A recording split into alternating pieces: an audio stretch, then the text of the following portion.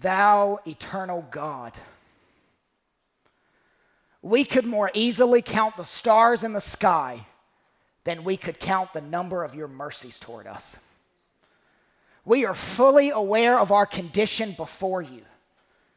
We mourn our sin, our misdeeds, our transgressions, our offenses, our violations, our vileness.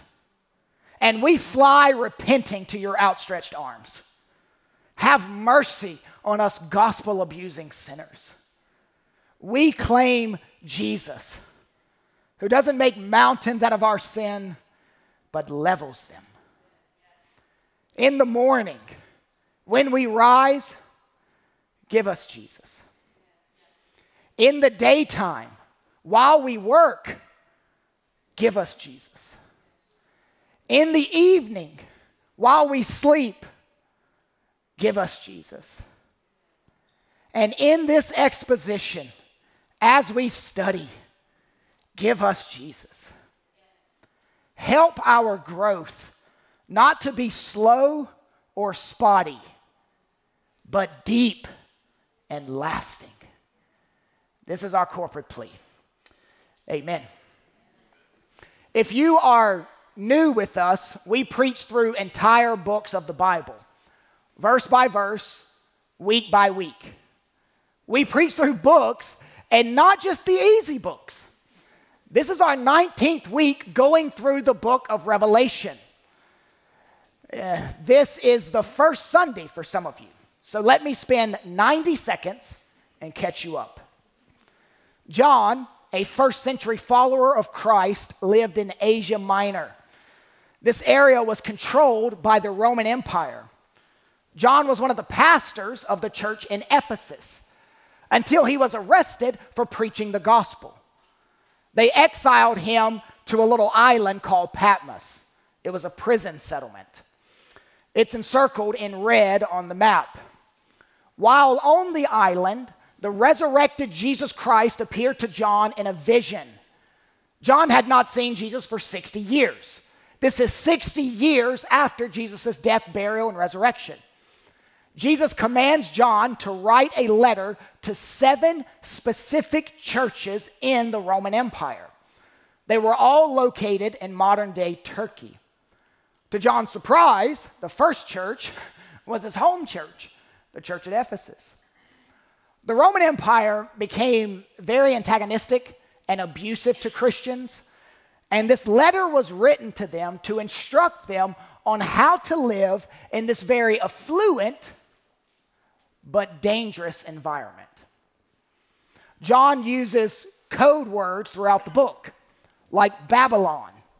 It was a code word for worldliness. Babylon was a symbol for all that opposed God. For the original readers, the modern manifestation of Babylon was Rome.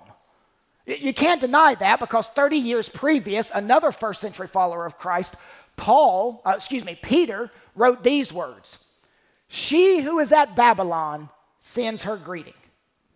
Peter is speaking about a friend of his in Rome who wants to say hello. So the original readers heard Babylon and they immediately thought of Rome. They picked up the imagery. They knew they lived in Babylon. Rome was Babylon institutionalized, but Babylon is not limited to Rome. Babylon is wherever sin looks attractive. John is instructing these first readers on how to live in a city where sin looks attractive. There are 404 verses in the book of Revelation. 42 of them deal with Babylon. That's 10% of the book devoted to one subject, Babylon. It matters to God that his people view Babylon correctly, live in Babylon perseveringly, and not get stained by Babylon's wickedness. Chapter 18 deals with the city of Babylon. Verse 10 says, "You great city, you mighty city of Babylon." Last week, Babylon was a prostitute. This week, it's a city. Last week, she was a prostitute. This week, she is a city. Here's how we're going to go at the text. 3 movements today. the funeral song for the city, the luxurious idolatry of the city, the necessary implications from the city. The funeral song for the city, the luxurious idolatry of the city, the necessary implications from the city. We will go through chapter 18 and hear the funeral song.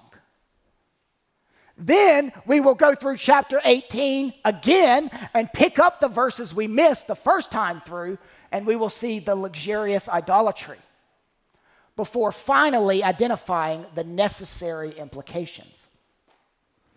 Kyle, what does this text have to do with me? Why should I be engaged this morning? I don't live in Babylon. You don't live in Babylon? Well, we'll see about that. One of the many things I love about this church is that when you come to the text, you come to put in work. You roll up your sleeves and expect to get calluses on your hands and dirt under your fingernails. We are not here to play around. We are here to love God with our minds. You put in the work with the funeral song for the city. You put in the work with the luxurious idolatry of the city, and I will bring it all home for you in the necessary implications from the city. So let's begin with the funeral song for the city. It is not surprising for us to encounter songs here. There is more music in the book of Revelation than any other book of the Bible except Psalms. The songs of the Bible are not confined to the book of Psalms. We, by nature, want music in times of despair. We need music to deal with death. So we have 3 songs, 3 funeral songs. This whole chapter is a funeral dirge.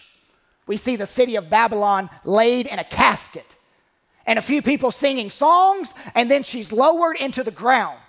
Someone with a shovel begins throwing dirt on her casket. People mourn as she slowly disappears under the dirt. By the way, she was murdered. Did I tell you that? We will find the murderer later in the text. Now, I should also point out that all these funeral songs are inappropriate. You don't want any of these sung at your funeral. Sarah and I had someone riding with us recently, and we were listening to a song, and that someone said, "I want this song sung at my funeral." Well, no one wants these 3 songs at their funeral. I can tell you that. They are the worst funeral songs of all time. The only one that I could think would be worse would be Willie Nelson's "Roll Me Up and Smoke Me When I Die." Someone starts singing that at a funeral, and I'm leaving. What if someone sung an NSYNC song at your funeral?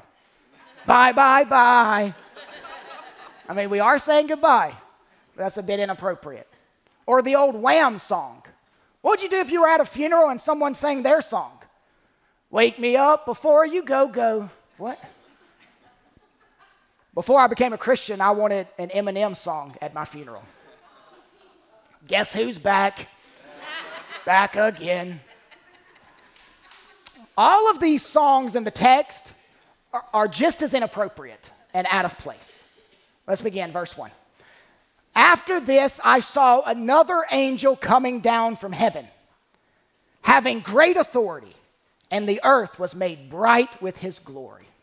Let's take a step back here. This angel with mega authority, with immense glory, left heaven and came to a little island, Patmos, to speak with John.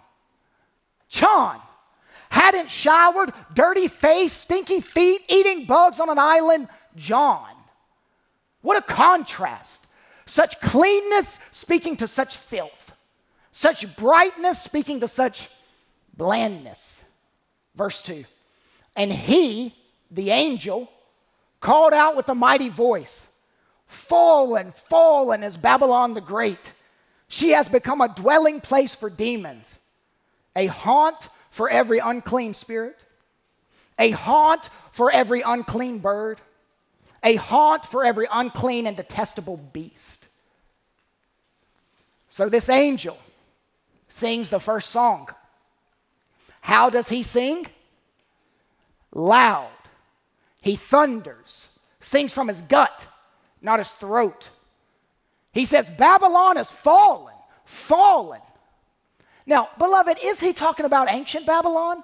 Literal, historical Babylon where Daniel was taken captive? No.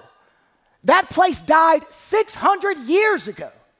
This is not ancient Babylon in modern-day Iraq. Nor is this a future Babylon that the readers in these 7 churches would never encounter. This is present-day Babylon. This is Rome, the Roman Empire. You say, well, Kyle, Rome isn't dead. She's not in a casket. It's still a thriving, bustling city. Well, that's true. When we read of her fall, it's already and not yet. It hasn't happened as a historical reality. She's not dead yet, but it's so sure, it's written in past tense. The city is as good as gone. It's all coming down. Nearly every line in all 3 songs is drawn from Old Testament accounts of the death of other ancient harlot cities. There's so many, I'm going to be unable to pull them all out. But let's think about John. John has missed so many funerals of loved ones while being imprisoned on the island. But he's allowed to attend this funeral from a distance. Babylon is no longer a metropolis full of human life, but a ghost town, a picture of absolute desolation, the smoldering ruins suitable now only for demons and foul spirits. Scavenger birds, vultures, circle the city ready to feast on decaying flesh. A city once filled with children playing in the streets now has tumbleweeds blowing through the streets. A haunt, that's all that remains of the city. Ruined is Babylon the Great. And the angel is happy about it, throwing confetti at a funeral. He's singing with a smile on his face. Guess who's gone? Gone for good. Bye, bye, bye. Shouldn't somebody sing that's not happy Babylon is dead? Plus, the angel drags out all her dirty laundry in verse 3, listing different people she slept with. Now, that's a funeral you would not forget. Song number 1, Revelation chapter 18, verses 1 through 3. Song number 2, Revelation 18, verses 9 through 19. The second song is sung by a trio. An angel sang the first funeral song. A trio of humans sing the second. And the first voice in the trio is the kings of the earth. Notice verse 9.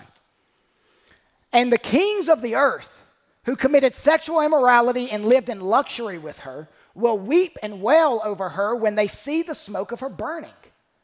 They will stand far off in fear of her torment and say, Alas, alas, you great city, you mighty city, Babylon.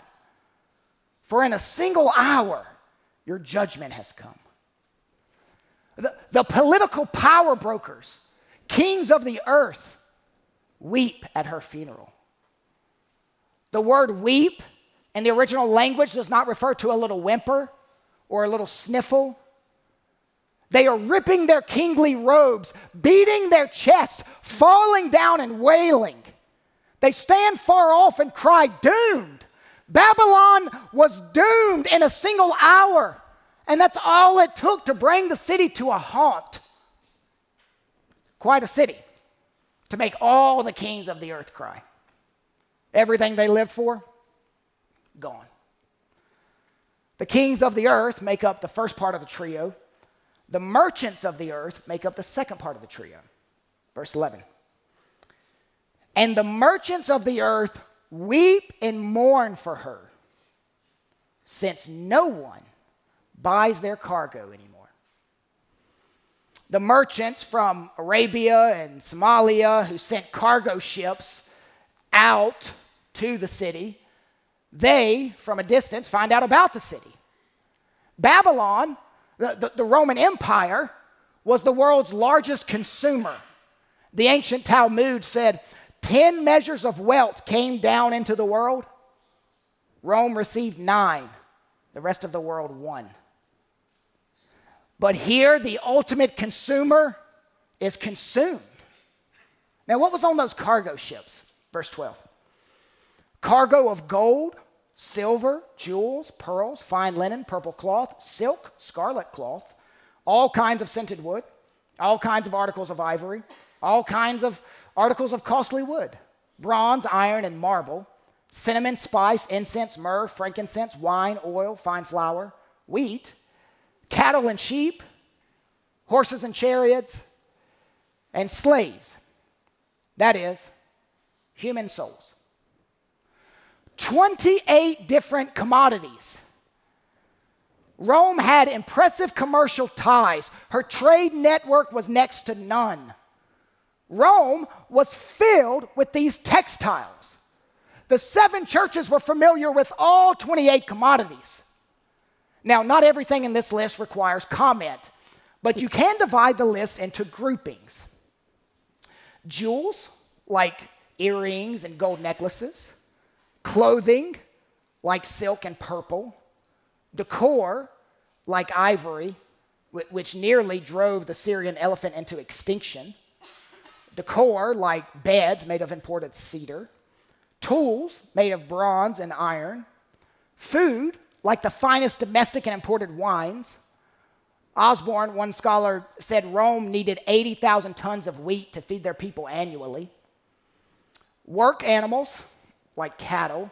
Entertainment animals, horses with chariots.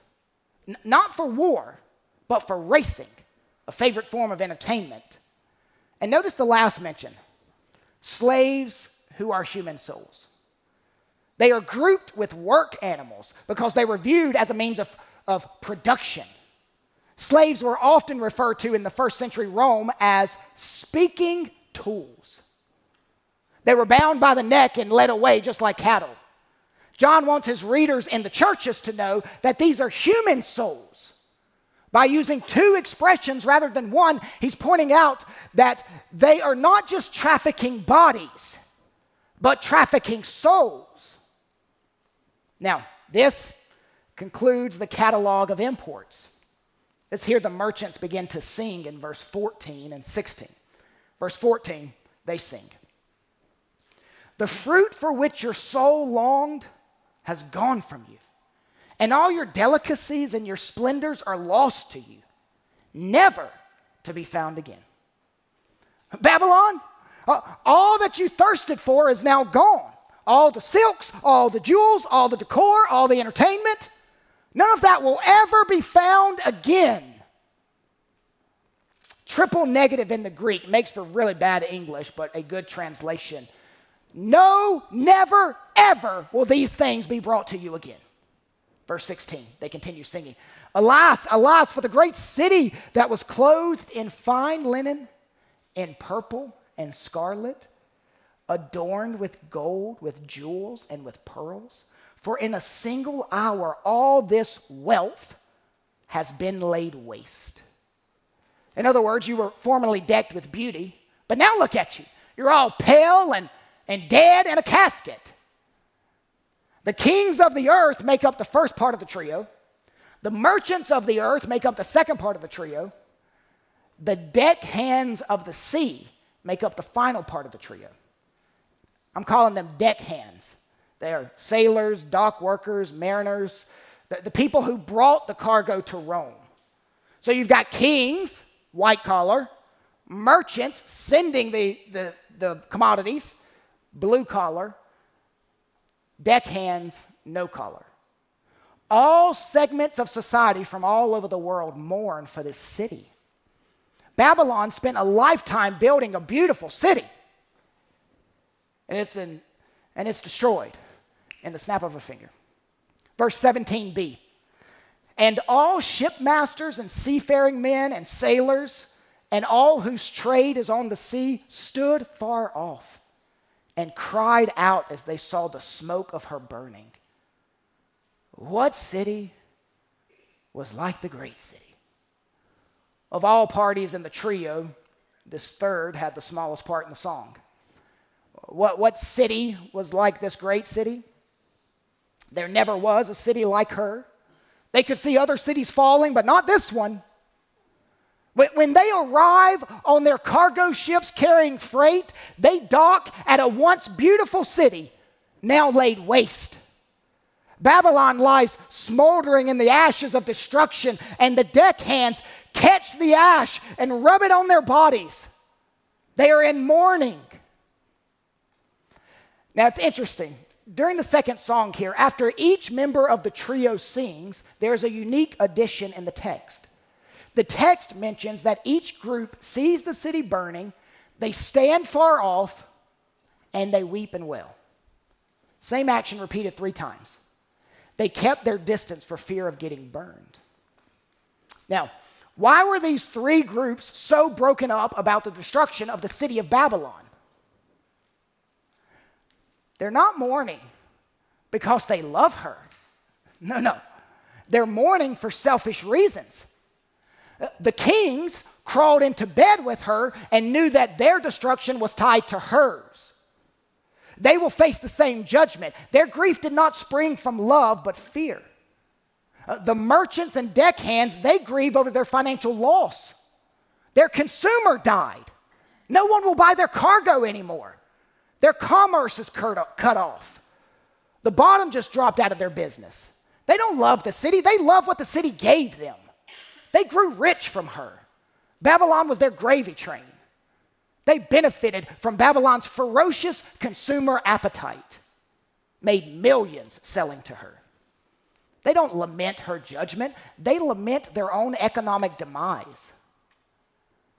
Now, granted, they're at a funeral and they're singing, but they're not singing Willie Nelson's song, Roll Me Up and Smoke Me When I Die, but they are singing, now that she's dead, our jobs have gone up in smoke. I guess it's back to beans and rice for us. Verse 19. And they threw dust on their heads and they wept and mourned. Verse 19. They threw dust on their heads as they wept and mourned, crying out, Alas, alas, for the great city, where all who had ships at sea, notice this phrase, grew rich by her wealth, for in a single hour she has been laid waste. Their mourning is driven by their own economic losses. They sing, oh, she's dead. How are we going to make the chariot payment now? How are we going to stay in the 3-story house now? Song number 1 is Revelation 18, verses 1 through 3. Song number 2 is Revelation 18, verses 9 through 19. Song number 3, Revelation 18, verses 20 through 24. Now, the first 2 songs were inappropriate. We saw that clearly, but not quite to the level of the third. Verse 20. Rejoice over her, O heaven, and you saints and apostles and prophets, for God has given judgment for you against her. Now we find out, church, in the next verse, an angel commands us to sing this song at her funeral. Oh, happy day when she died. This is a hallelujah chorus at a funeral. Is this a song we shouldn't be singing? Jonathan Edwards says this song is strictly reserved for heaven and no Christian before then. I like Jonathan Edwards, but I disagree with old Johnny Boy. The angel is commanding all heaven and all earth to sing a song of celebration. Celebration that Babylon is dead. Oh, heaven, that's everyone in heaven. And saints, apostles, and prophets, that's everyone on earth. All God's people celestial, all God's people terrestrial. Is it right for us to celebrate the judgment of sinners? It strikes our postmodern ears as vindictive. How can the redeemed celebrate judgment on sinners? How can redeemed sinners celebrate judgment on sinners? The kings and merchants, they were at least lamenting, maybe lamenting for the wrong reasons, but still lamenting. You're not even lamenting at death, you're rejoicing at death. And the word rejoice is a command, and a continual one at that. Never stop celebrating that she is dead. Rejoice at burning, smoldering Babylon. This is our song. you will sing it at her funeral. Wrongs have been done to the saints, and they are now put right. Start singing. The angel continues in verse 21. Then a mighty angel took up a stone like a great millstone, and he threw it into the sea, saying, so will Babylon, the great city, be thrown down with violence, and will be found no more. The angel here gives an object lesson. He picks up a millstone that was used to grind grain. They were 4 to 5 feet in diameter, weighing thousands of pounds. They were usually turned by mules. The angel picks it up and says, this is Babylon. And he doesn't drop it, he hurls it. Dropping it would be an accident. Hurling it is on purpose. He hurls it with violence into the sea, and the 1,000-pound rock sinks to the bottom. She is gone forever. It's a double negative, never ever to be found again. It's speaking of the impossibility of Babylon rising from the sea of God's judgment. She's drowned, never, ever to resurface again. Look at the city again, verse 22. And the sound of harpists and musicians, of flute players and trumpeters will be heard in you no more. And a craftsman of any craft will be found in you no more. And the sound of the mill will be heard in you no more. The city, what was filled with astonishing gifted musicians, skilled craftsmen of every trade, the best and tastiest food, but all of that will be no more. This is a poetic description. The streets will never be filled with music again. 6 times in 3 verses, we see the phrase, no more. Verse 23, and the light of the lamp will shine in you no more. And the voices of the bridegroom and bride will be heard in you no more. What's happening? Darkness will drape the city. Music ceases. Work ceases. Domestic life ceases. Wedding bells will never ring again. In verse 22, we read her autopsy report. Verse 24, and in her was found the blood of prophets and of saints, and all who have been slain on earth. This is the autopsy of a deceased city. She's covered in blood, but not the blood of Christ. We've seen first the funeral song for the city, now the luxurious idolatry of the city. We're going to circle back around and pick up some verses that we skipped the first time through. But let's think about this. Babylon could not survive under the weight of her own sin. But what was her sin? Chapter 18 not only reveals to us that she died, but also reveals to us why she died, why the city fell. She was brought down because she worshiped luxury. She found satisfaction in luxury. She pursued a lavish lifestyle. She would do anything to obtain it. In fact, all throughout the chapter, we see evidence of this.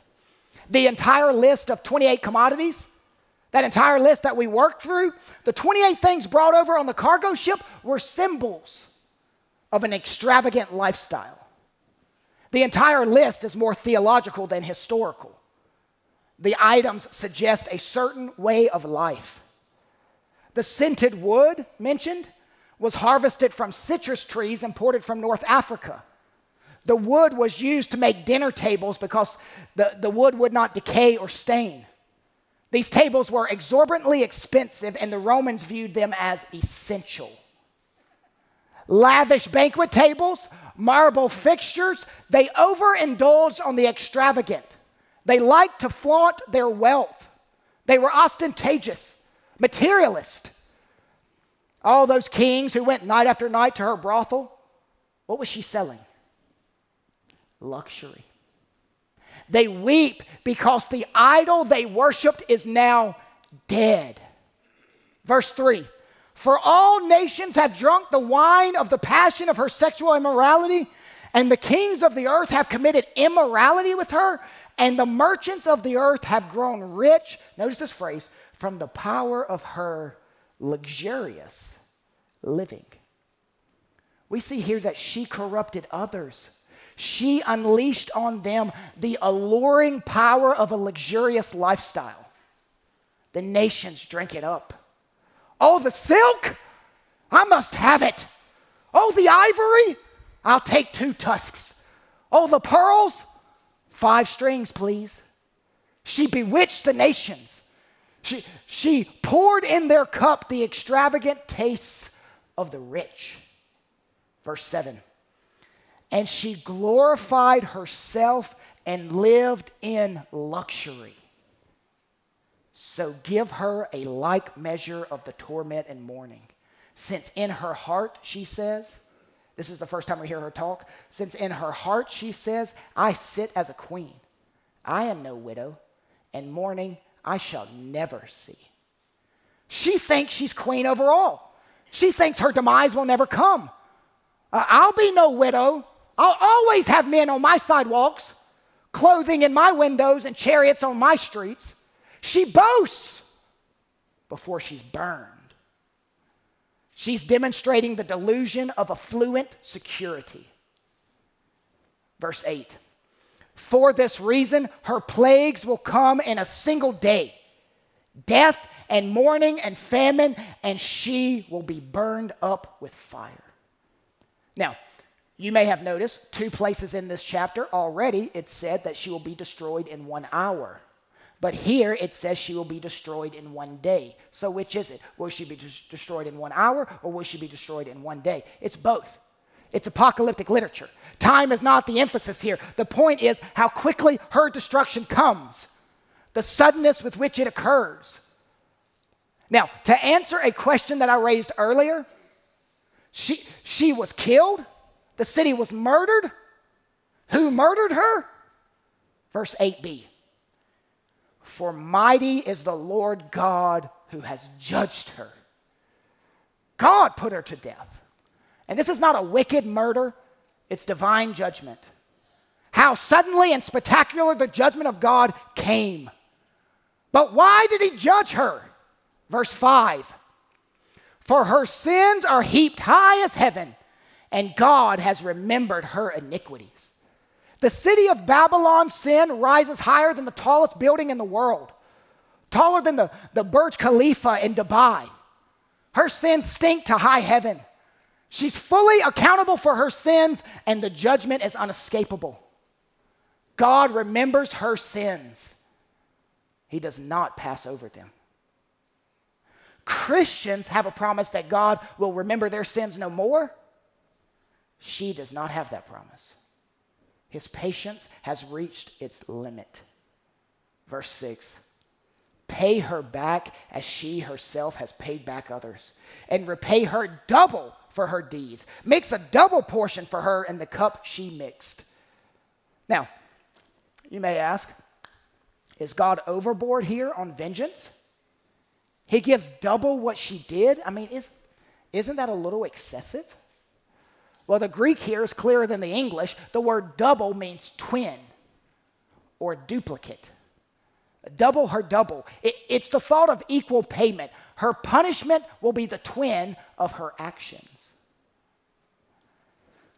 The funeral song for the city, the luxurious idolatry of the city, now the necessary implications from the city.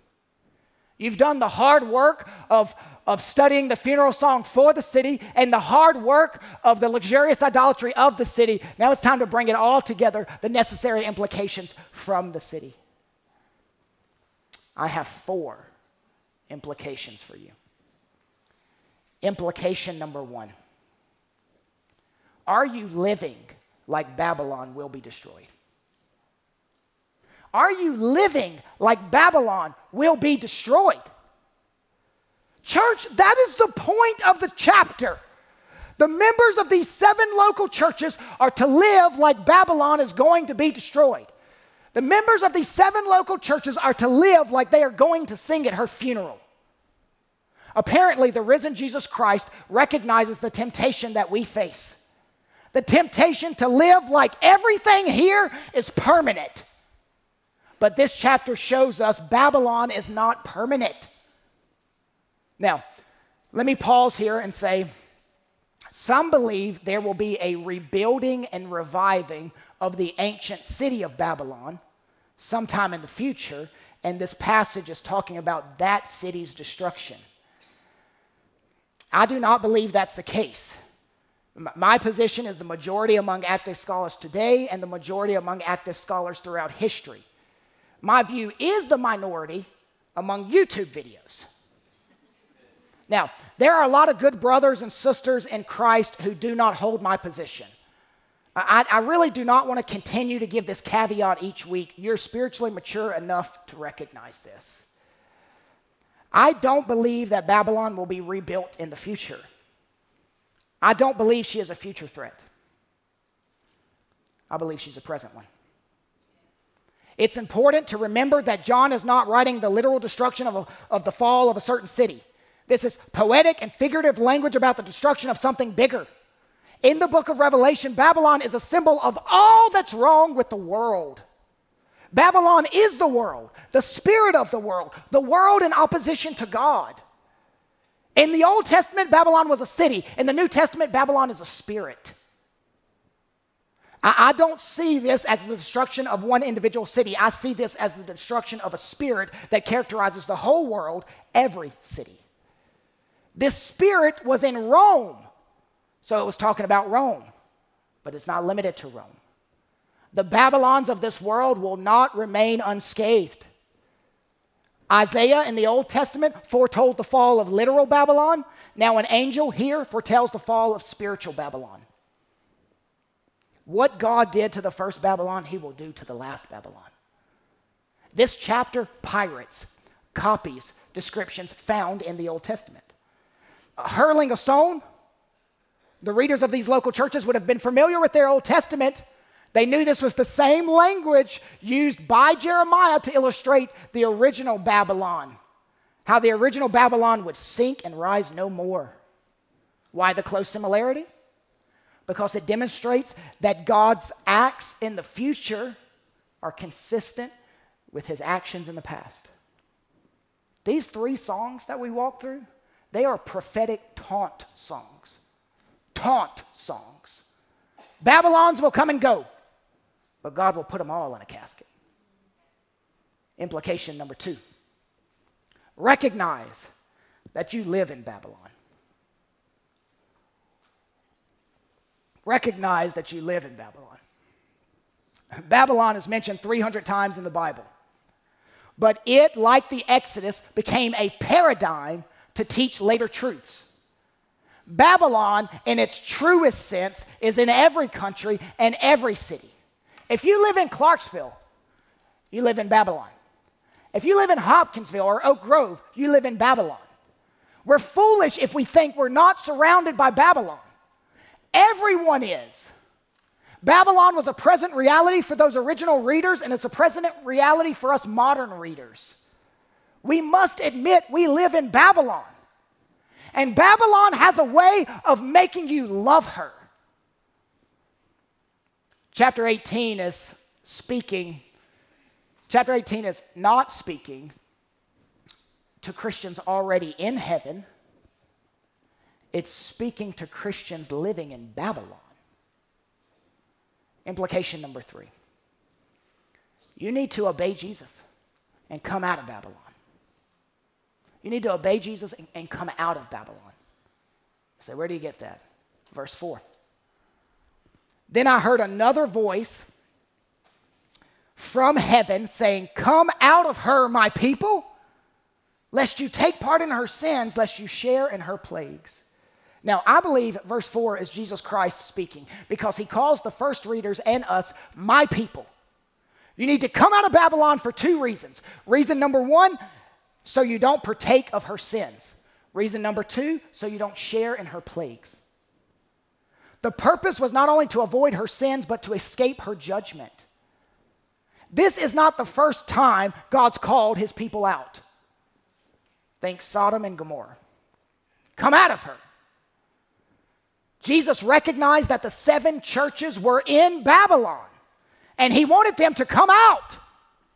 So what does that mean? Does he want them to move out of the Roman Empire?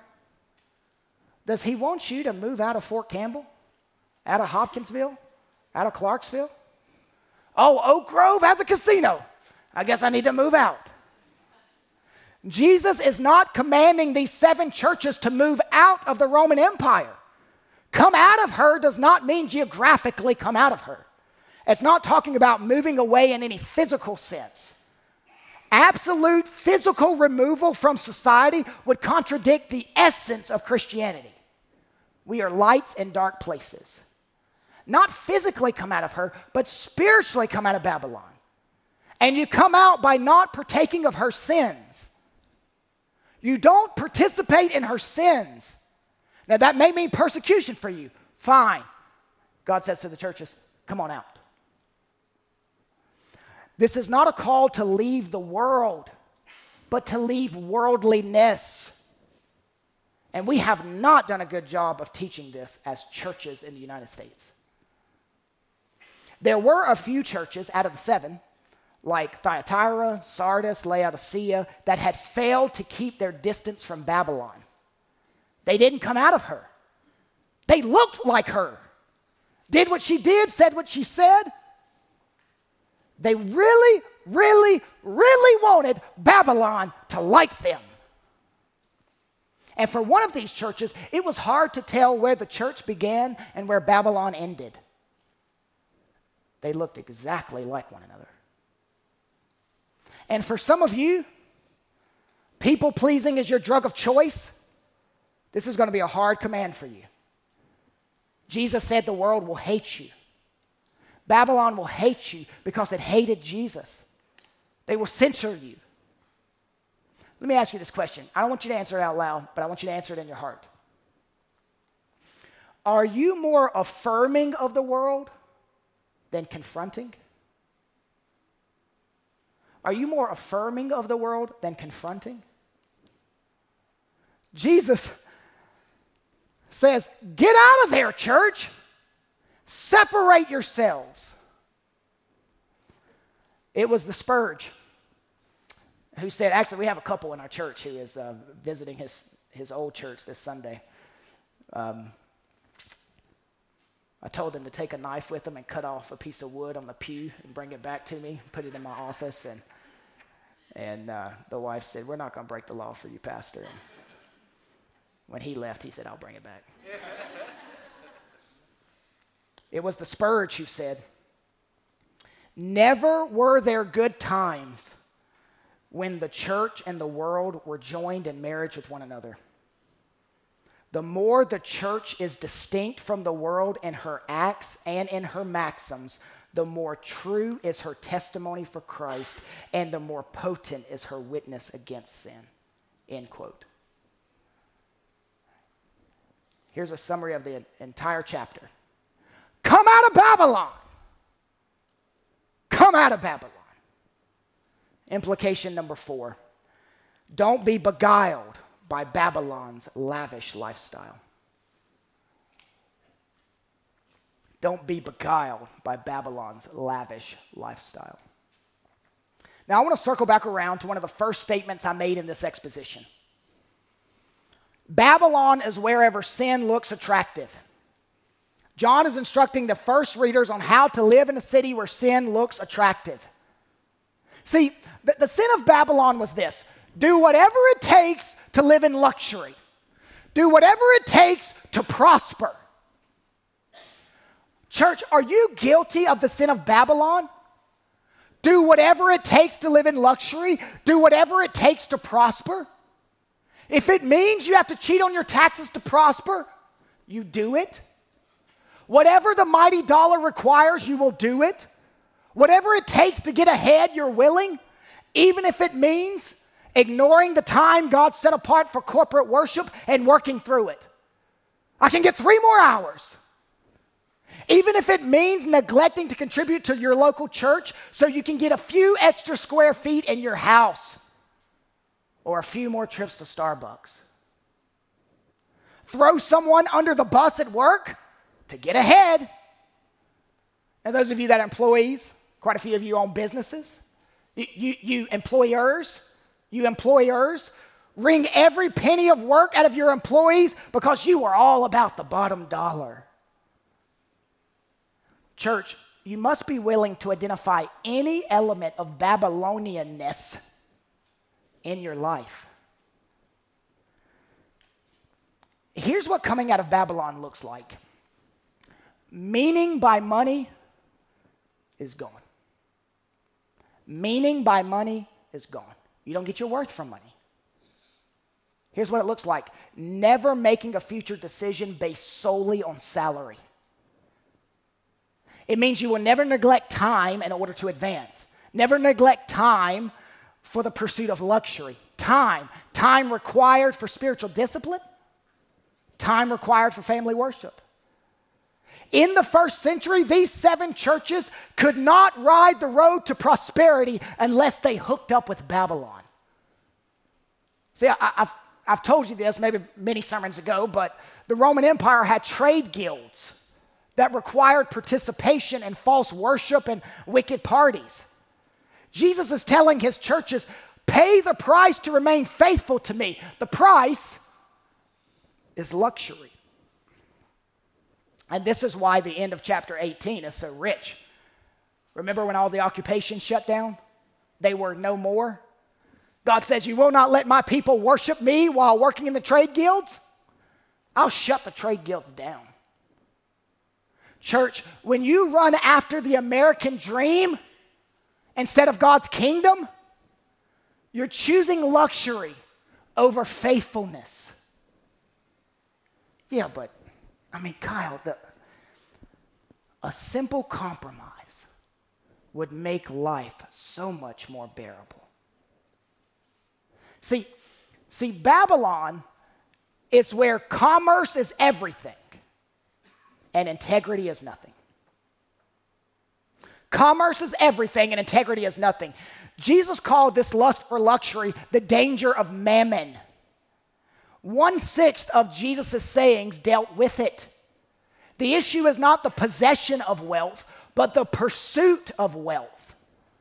Because the pursuit turns you into a functional atheist.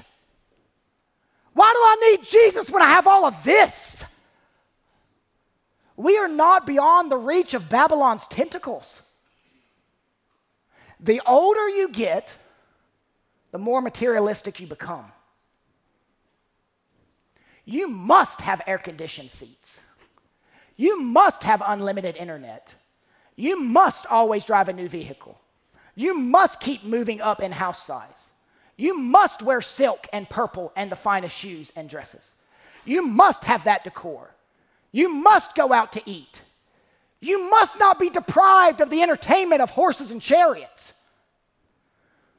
Why are you so aggressively pursuing these perceived needs? Is it possible you are trying to keep up with Babylon? And are you discipling your children to do the very same thing? Why is it that you must go into debt and that you refuse to delay pleasure? Is she whispering? Is Babylon telling you that's the only way? That this ferocious consumer appetite is normal?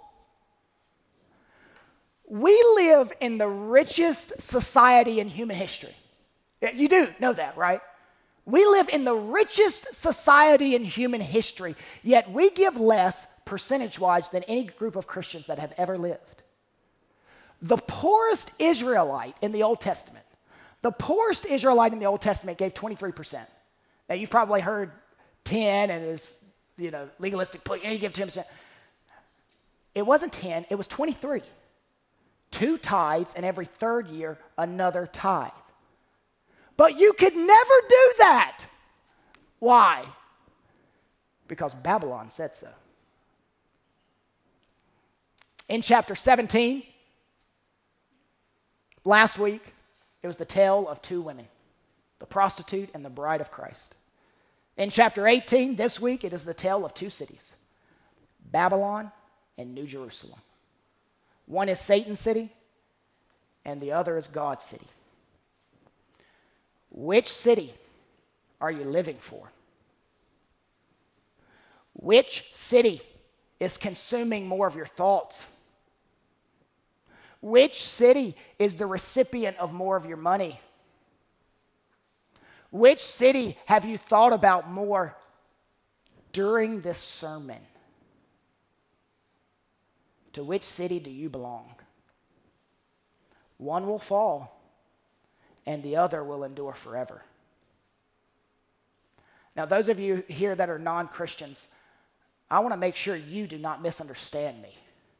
I am not saying that if you live poor, that that's the way to salvation. If you avoid worldly luxuries, you are saved. There was a filthy rich man who went up to Jesus and said, "Sir, what must I do to inherit eternal life?" And Jesus told him, "Sell everything you have and you will have it." The man went away as he came, lost. He was not willing to sell all and follow Christ. Now, why did Jesus tell him that? Because that's not how you get saved. Sell everything and give it to the poor. You get saved by repenting of your sin and banking your eternity on the claims of Christ. But that man loved Babylon, and Jesus knew it. He refused to let go of Babylon, and Jesus knew if he was ever going to get saved, he had to let go of Babylon and take hold of Christ. What does it profit a man if he gains the whole world and forfeits his soul? That is my question to you, non-Christian friend. Money and luxury were his idol. He wanted them more than he wanted Jesus. What about you? What about you? Let's stand together.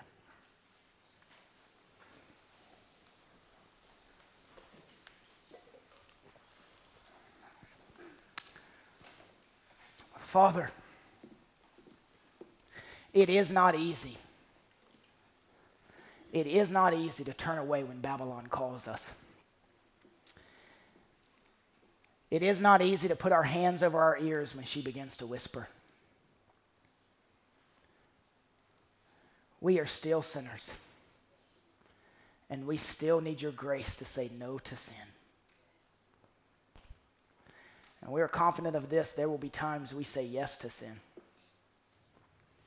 But we know your word. And those who are faithful to confess their sins will be forgiven.